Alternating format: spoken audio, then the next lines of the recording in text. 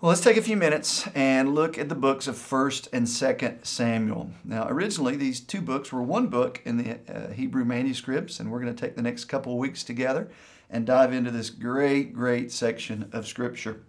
Now, this book is really a major transition in the history of Israel. It takes us from the time of Judges into the time of Kings. Israel is going to go from loosely connected tribes of people to be a united kingdom. This book, or this section, is named from Samuel, or named after Samuel, the primary leader of Israel as this period begins, and really covers a period of somewhere around 135 years that begins with the birth of Samuel and goes all the way to the last words of King David at the end of 2 Samuel. Personally, I've just got to tell you, this is one of my favorite sections in all of Scripture, these two books, for a lot of reasons. One is this section has some of the most vivid character development anywhere in your Bible. I mean, you're going to see some incredible characters in these two books of your Bible. You've got people like Hannah. The book opens with Hannah, who was a woman that displayed great dependence and a great heart of worship to her Lord. You see Samuel is really a picture of leadership and the value of good, healthy, godly leadership. You're going to see Saul, Israel's first king. You're going to see David, a man after God's own heart. There's Jonathan, who is an incredible picture of friendship with King David. And then Joab, David's mighty commander, who was just a rough and tough dude. Everybody was afraid of Joab, even including David. You've got Mephibosheth and Nathan and Uriah and Bathsheba and Absalom and Amnon and on and on and on. Just incredible characters that you'll see God carry out His purposes in their lives in these two books of the Bible. Then also, you see a beautiful picture of God's covenant promise lived out. His promise that goes all the way back to Genesis 12 and the Abrahamic covenant, that through this people, God is going to bless the nation of Israel to be a blessing to all the nations. When 1 Samuel begins, the nation of Israel, they're in servitude to the Philistines, their arch enemy. They are serving Philistia. Then by the time you get to the end of 2 Samuel, Israel has become really the most powerful nation on earth. And you see God bless this nation to be a blessing. And you also see a vivid picture, by the time you get to the end of 2 Samuel, of a glimpse of what the Messianic kingdom is going to look like. And you see one of the most vivid pictures of the Messiah anywhere in the Bible through the life of King David. And we'll take a look at that primarily next time together. So let me just kind of set the context for you, and then we're going to dive into a couple sections of Scripture here in this book of 1st and 2nd Samuel. Situation in Israel, again, as 1 Samuel begins, is this. You remember, we're coming out of the period of Judges. Everything's a mess. Everyone is doing what is right in their own eyes. So it's really a chaotic time of disobedience and really compromise in the nation of Israel. You have corrupt spiritual leaders. You're introduced to a man named Eli, who was serving as priest, and his two sons are serving. And they're corrupting the worship of God's people, and you see that going on. Idolatry was rampant in the nation. You're going to see some glimpses where the nation of Israel really saw their God at best as almost a good luck charm. As long as God's on our side, everything will turn out all right, and He's more of a good luck charm to them instead of their covenant-keeping personal God. The book opens with an incredible character, this woman named Hannah. Now, it's very important that in this time of great corruption, this period of the Judges, the first person we see is Hannah. Her name means grace. And grace is introduced on the scene to this woman, Hannah, this barren woman, who's crying out to God for a son. We see her prayers and her dependence upon God, and then God grants her a son, and that's Samuel. Samuel is God's gift of grace through Hannah to the nation of Israel. And Samuel rises up to be one of the greatest leaders Israel knows, and really takes Israel from this period of corruption and the period of the Judges and leads them into the period of the kings that we see in 1 Samuel. Hannah, after Samuel is born, as an act of great sacrifice and worship, she takes him after he's weaned and really gives him to the Lord for the Lord's service for the rest of his life, dedicates her child that she had longed for and offers him back to the Lord. Samuel is going to anoint Israel's first king, Saul, and Israel's greatest king, David. And this boy Samuel, that is a gift of grace, is really an ultimate picture of, he's a forerunner. He's a forerunner to the king that's going to come. And he mirrors John the Baptist in the New Testament, who's a forerunner of the Lord Jesus. Samuel publicly anoints the king of Israel. John the Baptist publicly declares the Messiah, the Lamb of God. And these two mirror each other greatly. Now, it's interesting. I encourage you to take some time, if you haven't, and read and really pray through chapter 2, which is called Hannah's Song. It's Hannah's prayer of thanksgiving and worship after God answers her prayer and gives her this boy Samuel. But it's really, you could call it a song of grace. It's a picture of grace. And chapter 2, Hannah's Song, gives us the direction of the rest of the two books. It gives us some themes that you're going to see lived out in the rest of 1 and 2 Samuel. Let me just give you a few themes that you see in chapter 2 of Hannah's Song. Number 1, Hannah declares God's faithful care for his people. We see that in chapter 2, verse 9, she says, He, the Lord God, guards the feet of his godly ones. We also see that God is going to carry out his covenant promise and deliver Messiah King. We see her song end with this, He will give strength to his king, and he will exalt the horn of his anointed. So she's looking and trusting and longing for this king that God is going to send. And of course, she looks to the kings that he will send in just a few years, but also to the ultimate king that he's going to send, the Messiah King. And then thirdly, and this is really where we're going to camp out together for a while over these two books, is you see a principle that Hannah recognizes in her song, and it's this. The kingdom principle of the way God's economy, God's kingdom operates is this. God opposes the proud, but gives grace to the humble. You see that lived out. You see that prayed here in Hannah's prayer. She says in verse 4, she says, the bows of the mighty are broken, but the feeble bind on strength. And there's this picture of the way God's economy operates. God will take those who exalt themselves and those who depend on their own strength and those who believe they are strong in themselves, and he will humble them. And at the same time, you see those who are humble and those who are dependent, those who are weak even, and God will take them and exalt them by his own strength and put them in a place of prominence and victory. And you see that throughout this book of 1 and 2 Samuel together. Let me give you just some examples of that. Hannah herself is an example of that.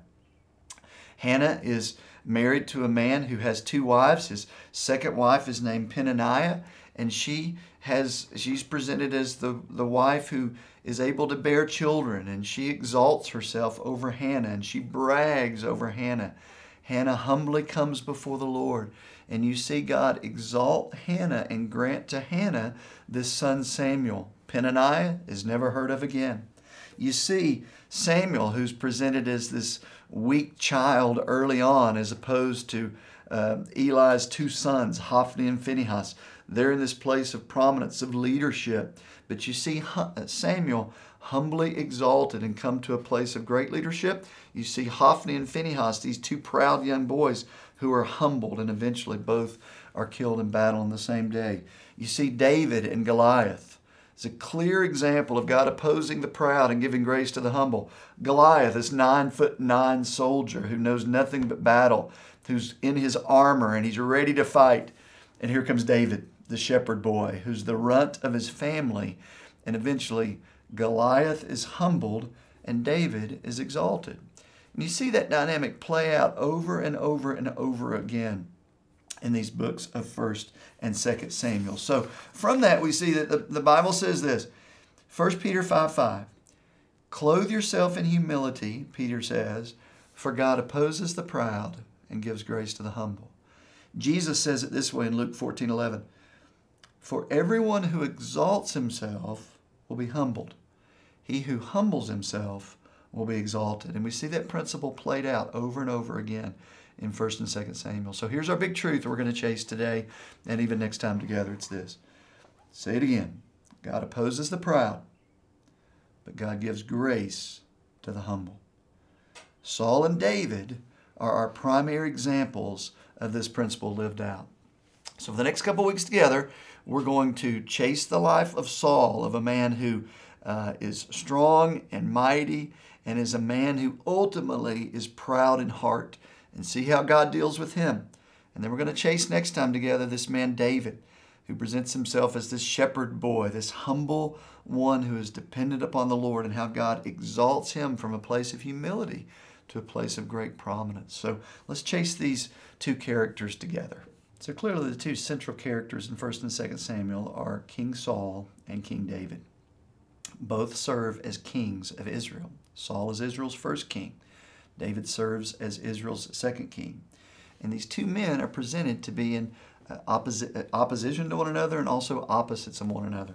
Saul is presented first as outwardly impressive.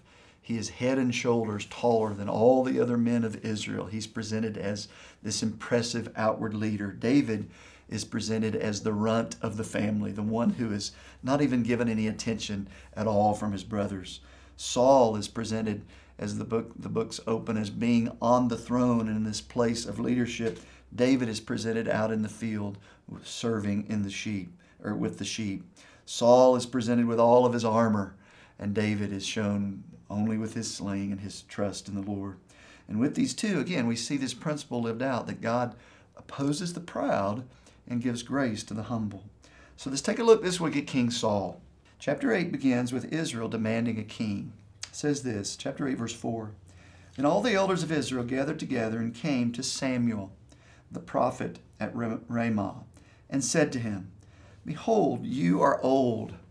Now up to this point, Samuel had been leading well, but they're ready for a king. They've been looking at all the other nations around them, and they say, Appoint for us a king to judge us like all the other nations. But this thing displeased Samuel when they said, Give us a king to judge us. And Samuel prayed to the Lord. And the Lord said to Samuel, Obey the voice of the people in all that they say to you, for they've not rejected you, but they've rejected me from being king over them. Now the point there is that asking for a king was not in and of itself wrong. The reason they were asking for a king was the issue. They wanted a king because they believed this human ruler would ultimately be the answer. They had been trusting in God and found him lacking. Instead of God leading, they wanted to be led through a human king. So God says, Samuel, they're not rejecting you. In many ways, they're rejecting me. So God gives them what they want, and he gives them this human king. We come to chapter 9, verse 16. And the Bible says, Tomorrow about this time, God says, I will send you a man from the land of Benjamin. You shall anoint him to be prince over my people in Israel. He will save my people from the hand of the Philistines, for I have seen my people, because their cry has come to me. So God raises up this leader, Saul, and God uses him in many ways. God uses this prideful person to deliver his people from the nation of the Philistines. God's calling of Saul is much more than just about Saul. Are there times that God uses sinful, prideful people to carry out his purposes? Well, of course. But as time goes on, you see that Saul's character can't quite keep up with the position he's been given. It's true in all of our lives. Our character, our leadership will never be able to outpace our character for very long. And you see that show up in the life of Saul. Saul experiences some early success. We go to chapter 11, and he has great victory over the Ammonites who were oppressing the nation of Israel. We come to chapter 13, and he defeats the Philistines. A small garrison of the Philistines were defeated. And then we come and we see that at that point, the Philistines are really upset, and they're ready to come against Israel again. And that's the situation we find ourselves when we come to chapter 13. The Philistines, the archenemy of Israel, are coming against Israel. And we pick that up in chapter 13, verse 5. It says this, "And the Philistines muster to fight with Israel, 30,000 chariots and 6,000 horsemen and troops, like the sand on the seashore in a multitude. They came up and they encamped at Michmash. And when the men of Israel saw this, they knew they were in trouble, for the people were hard pressed." Here's the situation. It doesn't look good. This mighty army of the Philistines are coming against Israel, and the people know they're in trouble. Continues in verse 6, it says, "The people hid themselves in caves and in holes and in rocks and in tombs and in the cisterns." They began running from these Philistines, and some Hebrews cross the fords of the Jordan. They leave the promised land and they cross the Jordan. They go back to the Transjordan. In other words, this is a really scary, desperate situation. The Philistines are coming. They're mad, they're angry, and they're ready to attack and bring harm against the people of Israel. Now, it's important to know that prior to this, Samuel had given some clear instructions to Saul, the new king. He said, when you go down to Gilgal and you muster the army, you're to wait there for me. He says this clearly back in 1 Samuel chapter 10. And we just look at that. Samuel, speaking on behalf of God, says, "Then go down before me to Gilgal, and behold, I am coming down to you to offer burnt offerings and to sacrifice peace offerings. 7 days you shall wait. I will come to you and show you what you are to do." The word of the Lord through the prophet Samuel is very clear. When you muster the army there, you're not to take the role of the priest. Wait for me. I'll come down and present the offering. I'll come down and give you the instruction of what you're to do, Saul. You're to wait. Very difficult thing for leaders and for people to do. We pick it back up in verse 8. "So with all this going on and the Philistines attacking with all of their might," verse 8 says, "Saul the king waited for 7 days, the appointed time by Samuel. But Samuel did not come to Gilgal, and the people were scattering from it." Things start to unravel right in front of King Saul. The people start to run in fear. And Saul says, okay, in the midst of this crisis situation, bring the burnt offering here to me, verse 9, and the peace offerings. And he offered the burnt offering. In this critical, hard-pressed situation, the character of Saul begins to show itself. This is a difficult situation. He's called to lead Israel. The Philistines are coming. They're a mighty army. The people of Israel are running scared. Samuel has said, wait. You're to wait in dependence before you even know what you're supposed to do. You're to wait for me to come and offer the sacrifice. But here's what we see. Saul chooses to offer the sacrifice and not wait for Samuel as he was called to do.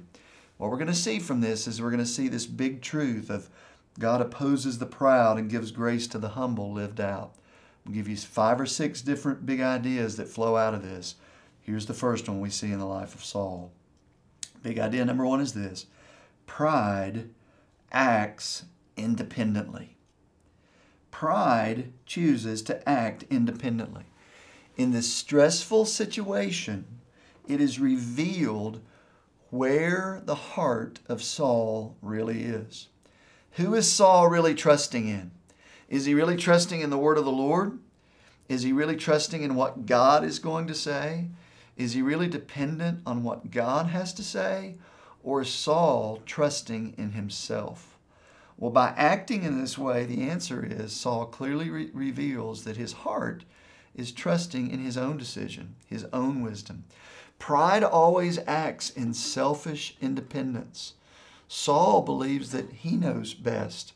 Saul takes on this role of priest that was never intended to be given to him. And even in this test that Samuel sets up, as soon as he can, he acts. He's not willing to wait for the word of the Lord. He's not willing to act in dependence, and his character begins to be revealed. It shows us something about pride in our own life. We act independently rather than great dependence upon the Lord and his word and his spirit. Verse 10 continues, "And as soon as he had finished offering the burnt offering, behold, Samuel comes." Samuel shows up. And Saul goes out to meet him and Samuel says to him, "What have you done?" And Saul says, "When I saw the people were scattering from me, and when you did not come within the appointed time," he said, "now the Philistines have come down to me at Gilgal, and I have sought the favor of the Lord. So I forced myself," verse 12, "and I acted." In other words, he says, the circumstance forced my hand, and I had to do this. He's making an excuse of why he acted independently, selfishly, instead of acting dependently and trusting the Lord. So that's an example of what pride looks like in the life of Saul. Now, I want to fast forward. I want to show you another picture in the life of Saul. Chapter 15, we're going to see something else about the character of Saul. It begins in verse 2. "Thus says the Lord of hosts, I have noted what Amalek did to Israel in opposing them on the way." So again, God is going to call Saul and the nation of Israel to deal with Amalek, this nomadic thorn in the side of Israel. He says in verse 3, "Now go and strike Amalek and devote to destruction all that they have. Do not spare them, but kill both man and woman, child and infant, ox and sheep, camel and donkey." Well, it may not make sense to us, and maybe may not even make complete sense to Saul at the time. God says, "Saul, you're to take the nation of Israel and totally wipe out Amalek." Verse 5, "And Saul came to the city of Amalek and lay in wait in the valley. And Saul defeated the Amalekites from Havilah as far as Shur, which is east of Egypt." Verse 9, "But Saul and the people spared Agag." Now that's not a great name, but Agag is the king of the leader of the Amalekites. And Saul chose to spare this king and to spare, verse 9, "the best of the sheep and of the oxen and of the fattened calves and of the lambs. And all that was very good, he was not willing to utterly destroy them. All that was despised and worthless, they devoted to destruction." You see something else here in the character and the heart of Saul as a leader who leads out of pride. In this, Saul knew very clearly what God had commanded him to do. But Saul chose to operate under his own authority and really to redefine obedience and what God had called him to do. So we see a second big idea here is this. Pride recognizes self as the ultimate authority. Somewhat subtle here, but Saul determines, I know what God has called me to do, but in this situation, I think I know better. Why in the world would God want me to destroy everything that's good?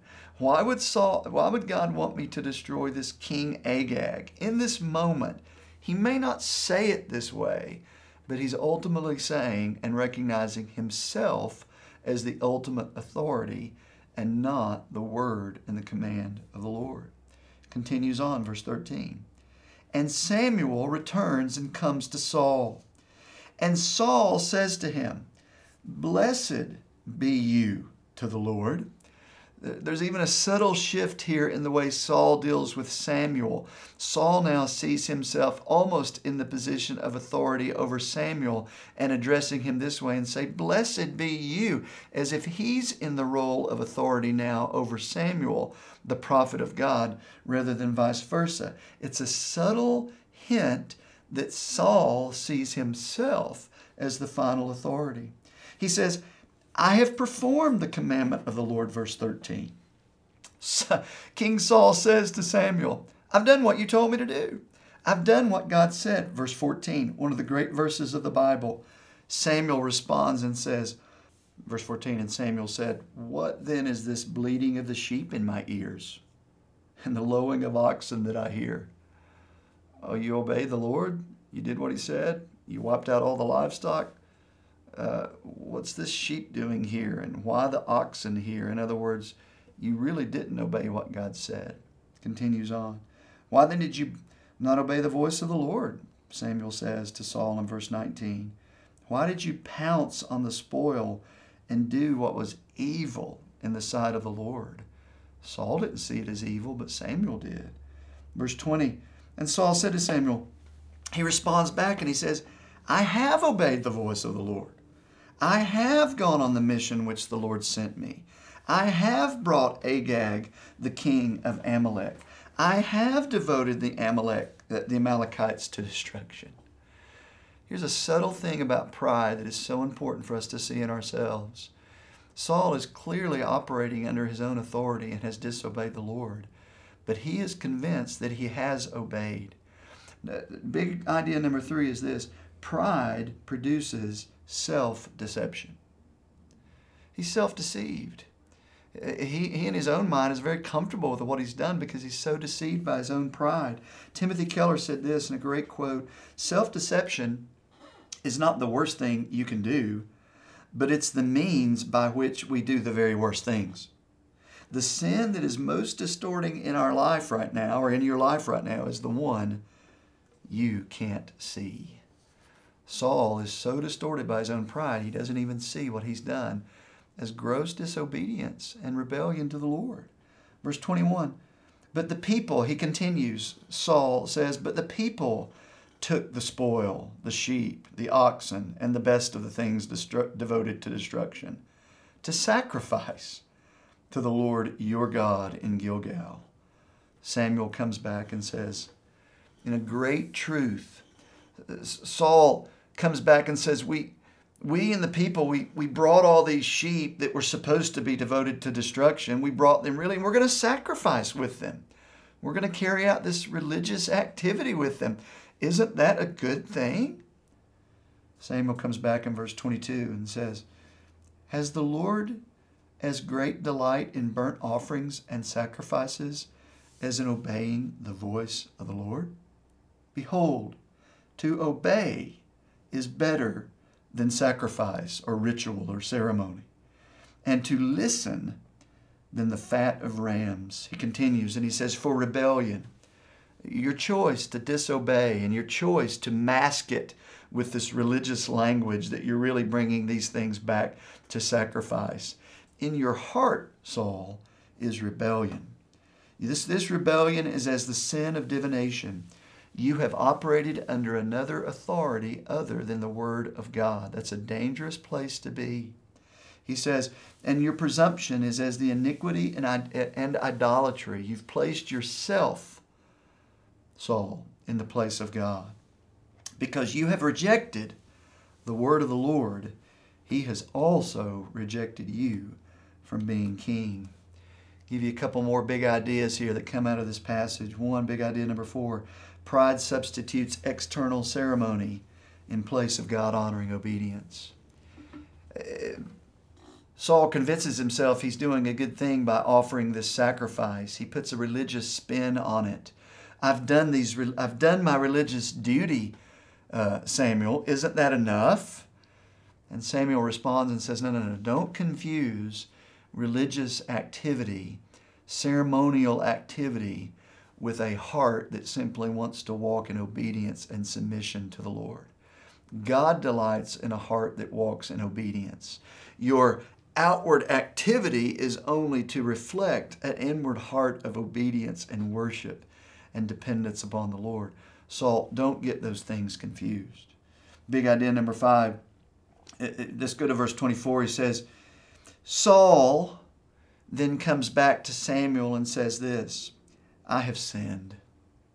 He said, for I have transgressed the commandment of the Lord and your words. And then he says this, because I feared the people and obeyed their voice.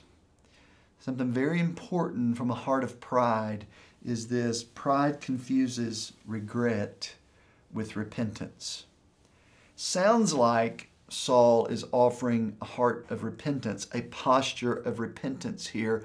But if you look at it a lot closer, he confuses regret over the circumstance with a genuine heart and a posture of repentance before the Lord.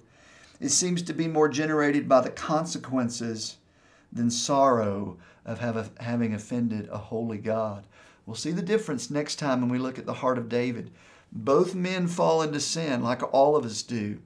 Pride responds in one way. Humility responds in a completely different way.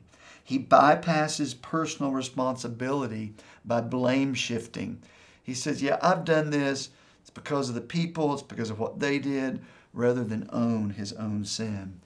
In our lives, pride will confuse genuine repentance and substitute mere regret.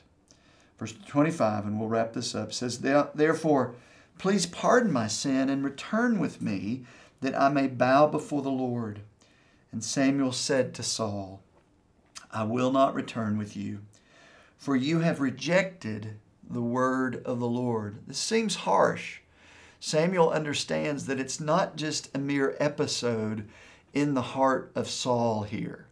These episodes that we've looked at reflect the deeper character that is in the heart of King Saul, and that's a place of pride, a place of exalting himself, a place of independence, a place of saying, "I'm the ultimate authority," a place of confusing repentance with regret. And all these things that we see, this pride lived out in the life of King Saul. And Samuel says, "Because of this, I will not return. And because of this, you have forfeited this privilege and this opportunity that you could have had to serve as Israel's king and be used by God in so many ways."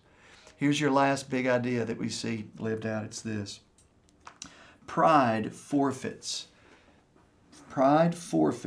kingdom ministry impact. It's unfortunate, and you look at the life of Saul as it played out in 1 Samuel, it's kind of a picture of what could have been. He had all the tools, all the ability, but the heart of pride led him to be in a place where God opposed him rather than blessing him. And we see that big truth lived out that's basically this: God opposes the proud, but gives grace to the humble. Now, what are we to do with this? Quickly, how are we to respond to this in our lives? Well, remember the verses that we looked at the beginning. 1 Peter 5:5 says this: "Clothe yourselves, all of you, with humility toward one another."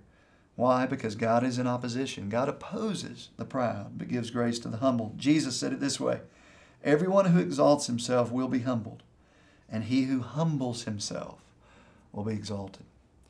I think as we read through 1 and 2 Samuel, it's good to ask ourselves, in response to this, some questions about our own heart. First is this: is my posture before the Lord one of selfish independence? Do I really prefer doing my own thing? Do I really prefer trusting in my own judgment? Or in a place of continual dependence upon the Spirit of the Lord, the Word of the Lord, the people of God? Do I have a posture of selfish independence of one of worshipful dependence? Secondly, do I practically see myself as the ultimate authority? That plays its way out in our lives day after day after day after day. The way we approach God's Word, the way we humble ourselves under the Word of God. Do I see myself as the authority over God's Word? Or do I place myself in the humble submission under the Word of God? Thirdly, I think it would be good to pray something like this: Lord, show me. Lord, reveal to me through your Word, through others in my life, through whatever means necessary, but primarily the living Word of God. Show me where I am self-deceived. Show me where I, because of my own pride, don't even see my own independence, and I don't even see my own selfishness. Lord, let me say with David, teach me to do your will, for you are my God. Let your good spirit lead me on level ground. Help me to say it like Matthew, as Jesus teaches us to pray, your kingdom come, your will be done, as it is in heaven, on earth as it is in heaven. And then finally, obviously, the ultimate picture of humility is the Lord Jesus himself. Our response could be to pray something like this: Lord, let the life of Jesus in me result, the Spirit of Jesus in me, result and overflow in the attitude of Jesus in humility. We'll close with this, Philippians chapter 2. Speaking of Jesus, Paul says, "Have this attitude in yourselves, which was also in Christ Jesus. He existed in the form of God, but did not regard equality with God a thing to be grasped. He emptied himself, taking the form of a bondservant, being made in the likeness of men. Being found in appearance as a man, Jesus humbled himself by becoming obedient to the point of death, even the death on a cross." God is opposed to the proud, but God gives grace to the humble.